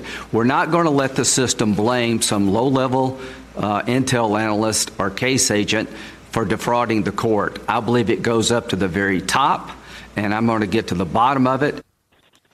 Yet he goes on to say, I made a request to interview the case agent and the intel analyst who spoke to the subsource, and they're denying me the ability to do that. He did not say whether it was the FBI or the DOJ, but they are denying me the ability to do that, so I'm going to keep working the system.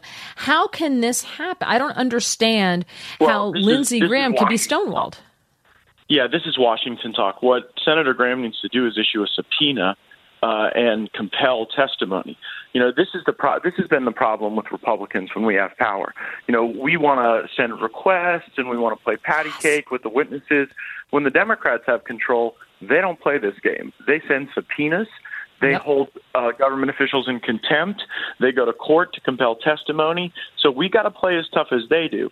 I'm grateful that Senator Graham understands that the people who signed these fraudulent applications to the FISA court, and it wasn't just one, it was actually multiple renewals to that court, that those people have a higher level of accountability. Remember when he called Rod Rosenstein in just last week, Rod Rosenstein admitted that he didn't even really read that which he had signed. And I think that is opening the door to really just how troubling this was and how devious it was to do anything possible to delegitimize the president. But by the same token, they didn't really grill Rosenstein as to why he continued to renew the investigation, why he wrote such a large scope. They didn't really drill down into any of that. And I'm sitting there yelling at the TV going, come on, boys, fight like you want to win. And I want to... Senate, it's different over there. That's why we got to win the House back. We actually got the killers over in the House. Yeah, it's so maddening. I keep saying I want to get I told Louis Gohmert I want to get a like one of those flexible bracelets that used to have "What would Jesus do?" I want to have WWDD. What would Democrats do? And then just look at that and think the way Democrats would handle it, and then go do that because they're killers. This was the great failure of the Paul Ryan leadership of the Republican Party. He never gave us authority for one subpoena. I think the American people reasonably would ask, well, if all this corruption happened, 2-3 years ago, why are we only learning about it now? Where were our leaders to expose this in real time so it didn't do such damage to our great nation? And the answer is that the Republicans were all too willing to sit idly by under Paul Ryan's leadership. And I hope we've learned that lesson when we take the majority back. But I'm always for seeing more vigor out of our senators in their questioning. Good. You get me in there. I'll put them through boot camp and you'll see a lot of work.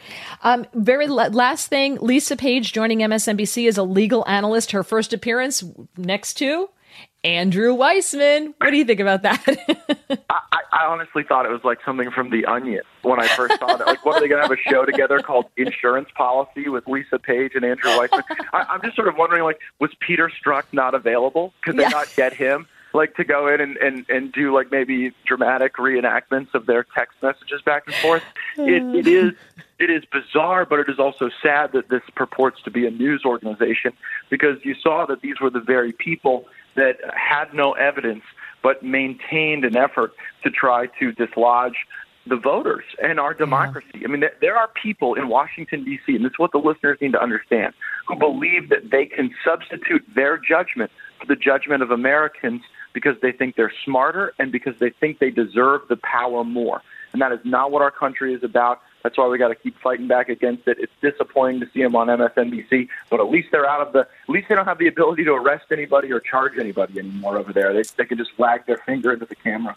Well, on the upside, when John Durham's report comes out, and so do the indictments, at least they'll know where to find them. So there you go. Congressman Matt Gaetz, thank you so much for joining me. Really appreciate it. Hot Takes with Matt Gaetz is the podcast. You can find him on Twitter at Rep Matt Gaetz. Thank you. Have a great week, and good luck on Wednesday. Thanks, Mary. More coming up on The Brian Kilmeade Show. This is The Brian Kilmeade Show. Jason in the House, the Jason Chaffetz podcast. Dive deeper than the headlines and the party lines as I take on American life, politics, and entertainment. Subscribe now on FoxNewsPodcast.com or wherever you download podcasts. A talk show that's real. This is The Brian Kilmeade Show. Mary Walter in for Brian Kilmeade. I'm just going to get to a couple calls here from people commenting on defunding the police and this idea from the left, how Black Lives Matter just morphed from their initial cause of being against racism and everything, which sounds really super noble, right? Into hashtag defund the police. And you're like, wait, what? How did we get from here to there? What just happened? Because defunding the police victimizes inner city communities and victimizes the same people that they say they want to save. So it makes no sense to me at all, but we're living in crazy times. Also, you have Drew Brees, who was just put through the ringer last week because he talked about his grandfathers and how they viewed the American flag and how he views the American flag. And for that, because he spoke out with his love, his opinion of the American flag, he was trashed. And he apologized once, and that wasn't good enough. So then he had to apologize again. And then his wife came out with this whole thing about we're the problem. And they stood there and made them beat themselves over the head. It was crazy what they just had to go through and humiliate themselves in order to appease the mob, because he dared speak out for his love and how he views the American flag, his own personal opinion. Crazy town. Anyway, 866-408-7669. Let's go to Williamsburg, Virginia. Bill, good morning. You are on the Brian Kilmeade Show. Hi. Hi, Mary. How are you? I'm doing just great. You wanted to talk about Drew Brees. Go ahead. Well, I wanted to mention, too, that I believe this is revelation in the Bible, and Jesus said that you have the hour of trial. I believe we're all being on trial now to see how we behave in these bad circumstances before his kingdom comes.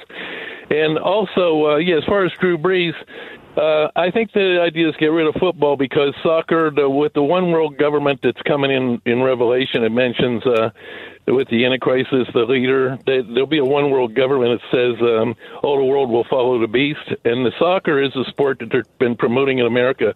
And I think they're going to try to take soccer over to the football because people aren't going to want to, patriotic people aren't going to want to, buy the stuff they're trying to feed us and think that they should kneel there. But for him to change his mind, he plays for the Saints. I think that's kind of a symbol right there of the Christians, and he plays for the Saints. And people are going to say bad things about Christians in the future. And if you try to stand up for them, you're going to get this pressure that says, oh, you're terrible. You can't say anything good about them. They're horrible. Just like, Brees had to take his thing back. So this all amounts to the kind of world where we knew in World War II and that. And it's that kind of a world that's coming. Right. And the rapture is what's going to save the Christians. So we got to prepare for the rapture. But the ministers need to speak out. Whoa. Okay. Wait. We don't have a lot of time to go into the rapture. Okay, we only have like a minute, and I think the rapture requires a lot more time than that, Bill. But I'm not quite sure how the end of times and soccer roll into each other there. But they've been trying to bring soccer to the States for a long time. I remember when the Cosmos played in Giant Stadium and they had Pele and Franz Beckenbauer. And I was a kid, and I remember that we used to go up to the Meadowlands. It'd be like a big deal to go to the Meadowlands to go watch soccer. It was fantastic. It was a lot of fun. So, but it never really took off. And I don't know if soccer is the biggest problem we got coming down the road. I can deal with it. The rest of it, rapture and all that stuff, kind of hoping I'm dead by then. But that's just me. Coming up, Dr. Kanta Ahmed will talk about coronavirus and those protesters not socially distancing, but yet you must wear a mask. It's coming up on the Brian Kilmeade Show.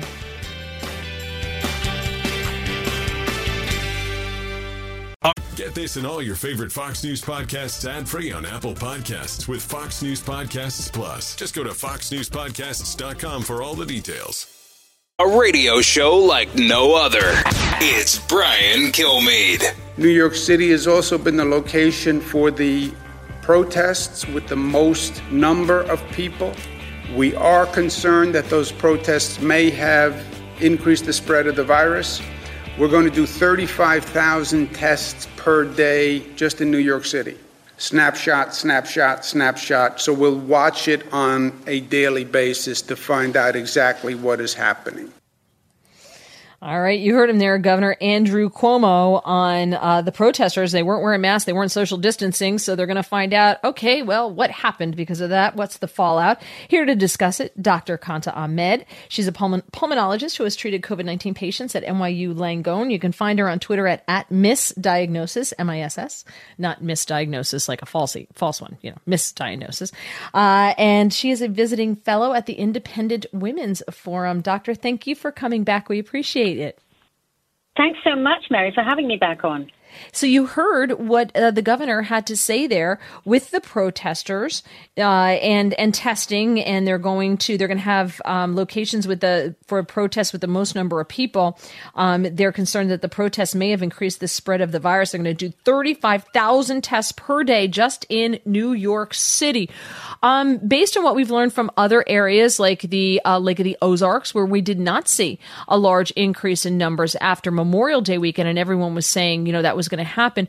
What do you think we see here in 2 weeks?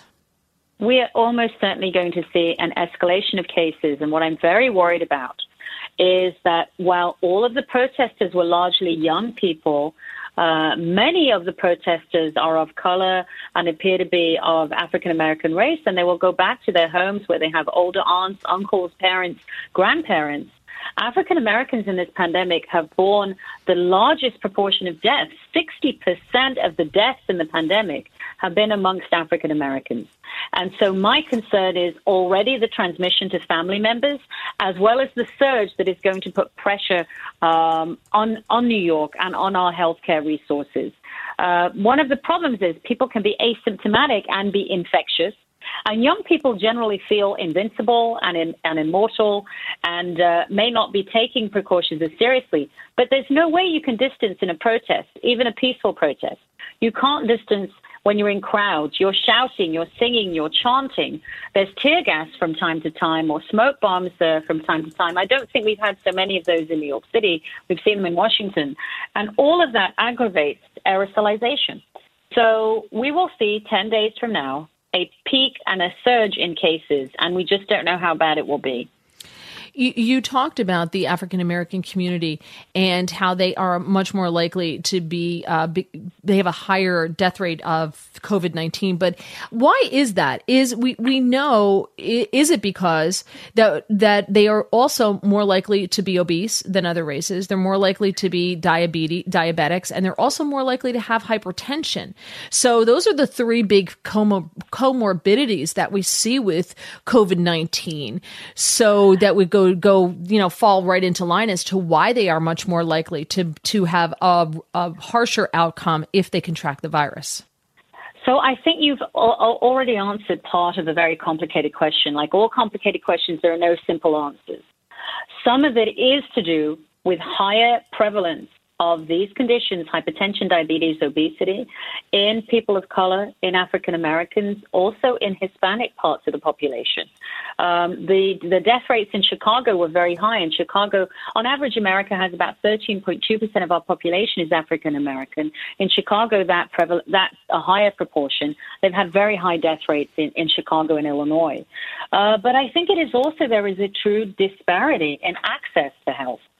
A lot of communities where people are poor, there are more people of color, more people African American, less access to healthcare, less health literacy. That means a basic degree of knowledge about health, less access to healthy food. We have actually in urban areas what we call food deserts, where people cannot go to a healthy grocery store and buy real produce. So it's many, many factors.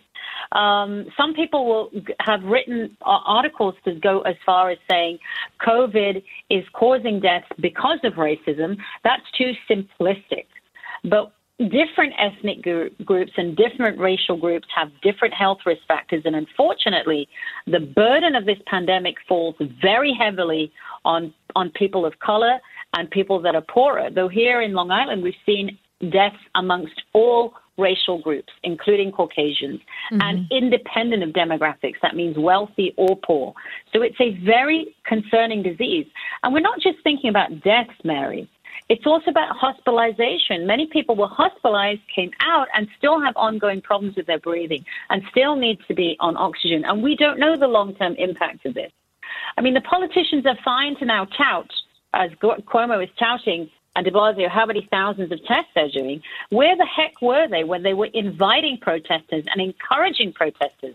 It's not just New Yorkers that were protesting. People traveled here to do that. That was so incredibly irresponsible. Plus, there's a letter signed by about 1,000 medical professionals, many of them medical students, many of them accomplished, saying we think social justice protests are more important than social distancing. And I just think the world has gone mad.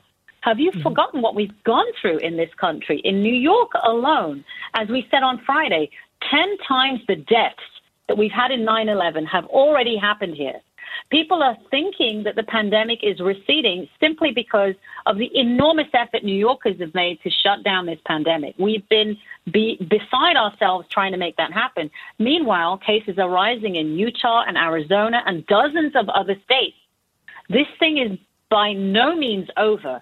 But to see our politicians, and I blame them equally, de Blasio and Cuomo, celebrating and welcoming the protests at this time, when on Wednesday we just reached 0 deaths from COVID in New York, that's going to change, was incredibly irresponsible. And that's not to diminish the need to protest a brutal injustice, which I think was egregious, but this was an absolutely irresponsible way to encourage it. On Saturday, Mary, I actually took a walk around Manhattan, and I was devastated to look at the damage, the complete Manhattan is under siege. I don't know what shopkeeper is going to open today and remove that plywood and take a chance. What shopper is going to come? there is a feeling of a lack of safety in New York. I was with a female friend. It's been frightening for her to walk at 4 o'clock in the afternoon. There have been couples that have said that they have been threatened at knife point for money. We are losing law and order in New York as we come out of a pandemic. Yes. And the other thing, too, that I think comes out of this is law-abiding citizens see what was being allowed with, like, wait a minute, I guess we're not doing COVID anymore, because they were allowed to just run wild. And you see our politicians protesting with them on the streets, not social distancing. You know, some of them not wearing masks as I'm outside. Yeah, but you're right next to somebody. You told me I can't do that. I can only have, a group of 25 people. You're with hundreds. How come I can only have 25? And I'm noticing, seeing a lot of people, and I feel the same way that, why can they do it, but I can? And people are flouting it and saying, you know what, done. You're absolutely right, Mary. And what we're talking about is mass gatherings. And officially in the literature, mass gatherings in public health literature was defined as people more than 25,000 in a group. Those protests have been bigger than that. But in the pandemic, we were not allowing small numbers, even 10 people could not gather at the start of this pandemic. And also the remark about the police not having PPE. I feel such heartbreak for the police. First of all, they've been tarred by this one egregious action that does not reflect the policemen and policewomen of America in any way. This is an egregious and outlier behavior. Second, they now are mandated to have extra long shifts. They're working 12-hour shifts, often running into 15 hours. They can't go home to sleep. They have to be cohorted in their ranks. They then have to interact with these protesters. They then have to apprehend them. Many police officers in New York are sleeping in their precincts. So you don't think we're going to have more outbreaks amongst our law enforcement when we need to control this lawlessness? It's just, I would like to scream. I really would. Yeah, and I think that, as I said, I see it. I know I have that attitude now, like, wait a minute, I can go to a protest, but I can't go to my friend's house? I got news. Well, it raises a lot of questions for many people. And of course, one has to treat everybody as if they are infectious. I've broken away from my office for a few moments to speak to you. And every patient, we screen carefully. I wear PPE. My patient is wearing PPE. We keep our interactions efficient and short because we have to protect each other. And that is how we should be working together in this country. I want businesses open. I want people to be able to sit inside a restaurant. I want people to be able to shop. I want this economy back up on its feet. But we do not throw out our precautions of hand hygiene and masks. And certainly, I will never be in a mass gathering for I don't know how many years before I go back and see a rock concert or I go to a symphony. It's going to be a long time for that to come back. But in New York City, we weren't just the nation's epicenter, remember? We have 1.9 million cases in the U.S., 6.7 million in the world. We have more deaths in America than anywhere else at about 110,000 now. We were the world's epicenter. We had more cases in New York than even in Wuhan, with more deaths, though, of course, Chinese data may not be accurately reported. So this was beyond imagination. After all the excellent work Governor Cuomo did for us as intensive care doctors with President Trump in getting us ventilators and other equipment, you then ruined it with the attitude, and not just inviting protesters, but putting hamstrings on the police to avoid them imposing the curfews or limiting the protests. That's why we had so much wanton violence, which you can see the remains of all over New York City. Yeah, absolutely. Dr. Kanta Ahmed, you can find her on Twitter at Miss, M-I-S-S, Diagnosis. Thank you so much. We appreciate your time, and it was great to have you on again. Lovely, Mary. Always a pleasure. Thank you. You're so kind. Oh, all right. Your call's coming up, 866-408-7669. More coming up on the Brian Kilmeade Show. It's Brian Kilmeade.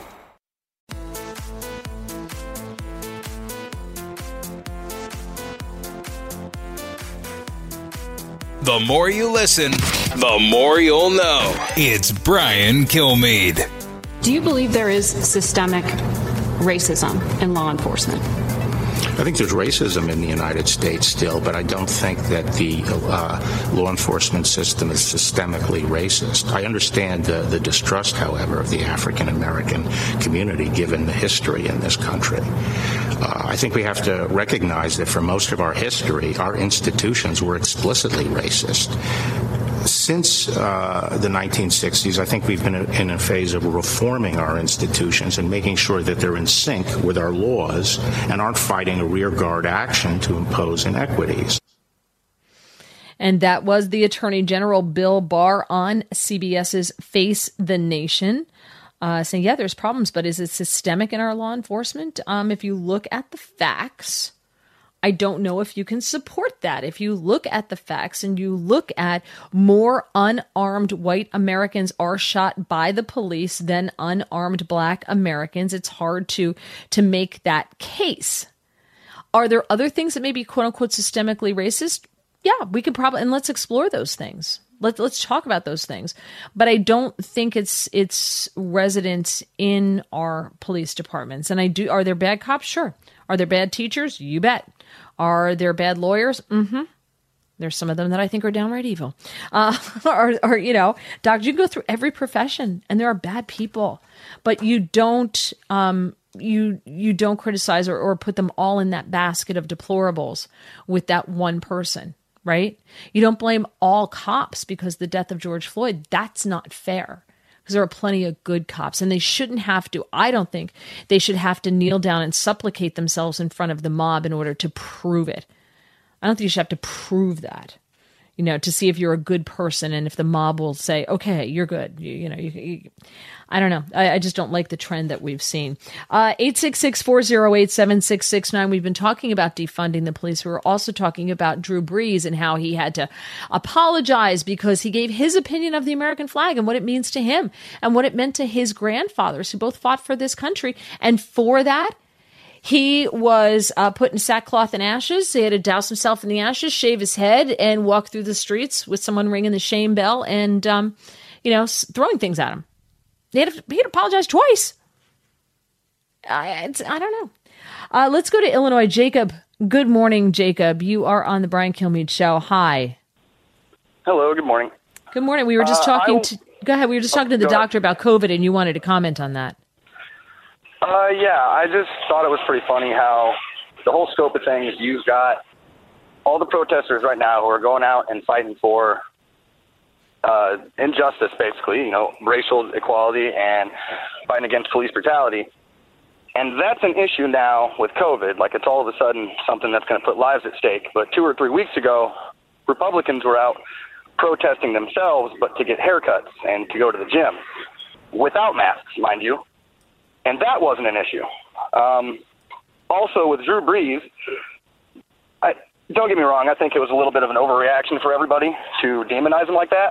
But you can speak about his grandparents, but you're not speaking about, I believe it was Malcolm Jenkins, who also had grandparents in the war, who said, yeah, they fought too, but when they came home, they weren't greeted to a hero's welcome. Brees' grandparents were, and he didn't recognize that. So I don't know. Well, none of our, if you want to take it, I mean, none of our soldiers in after Vietnam were welcome home, black, white, or other. No, I mean, that's fine. That's a terrible thing too.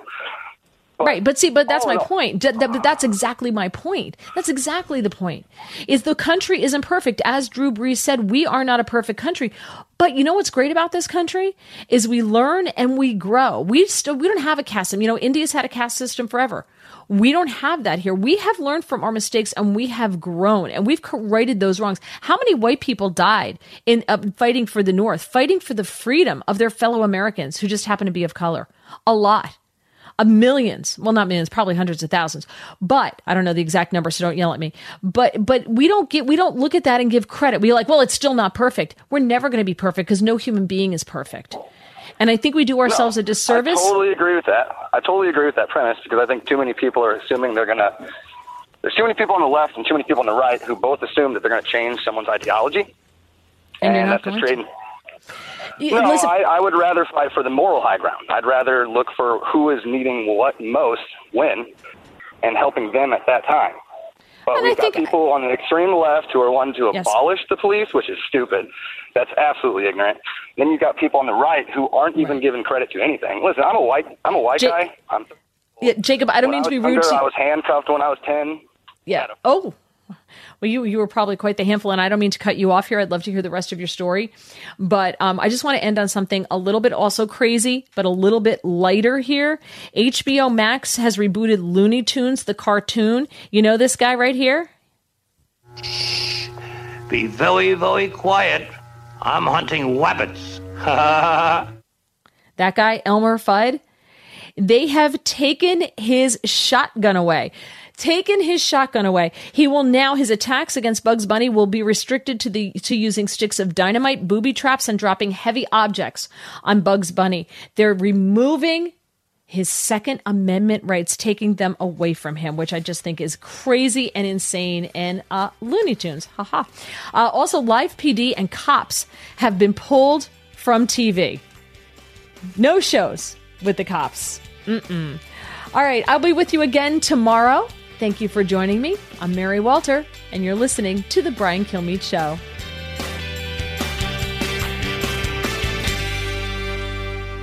From the Fox News Podcasts Network. Hey there, it's me, Kennedy. Make sure to check out my podcast, Kennedy Saves the World. It is 5 days a week, every week. Download and listen at foxnewspodcast.com or wherever you listen to your favorite podcast. Listen to the show ad-free on Fox News Podcast Plus, on Apple Podcast, Amazon Music with your Prime membership, or subscribe wherever you get your podcasts.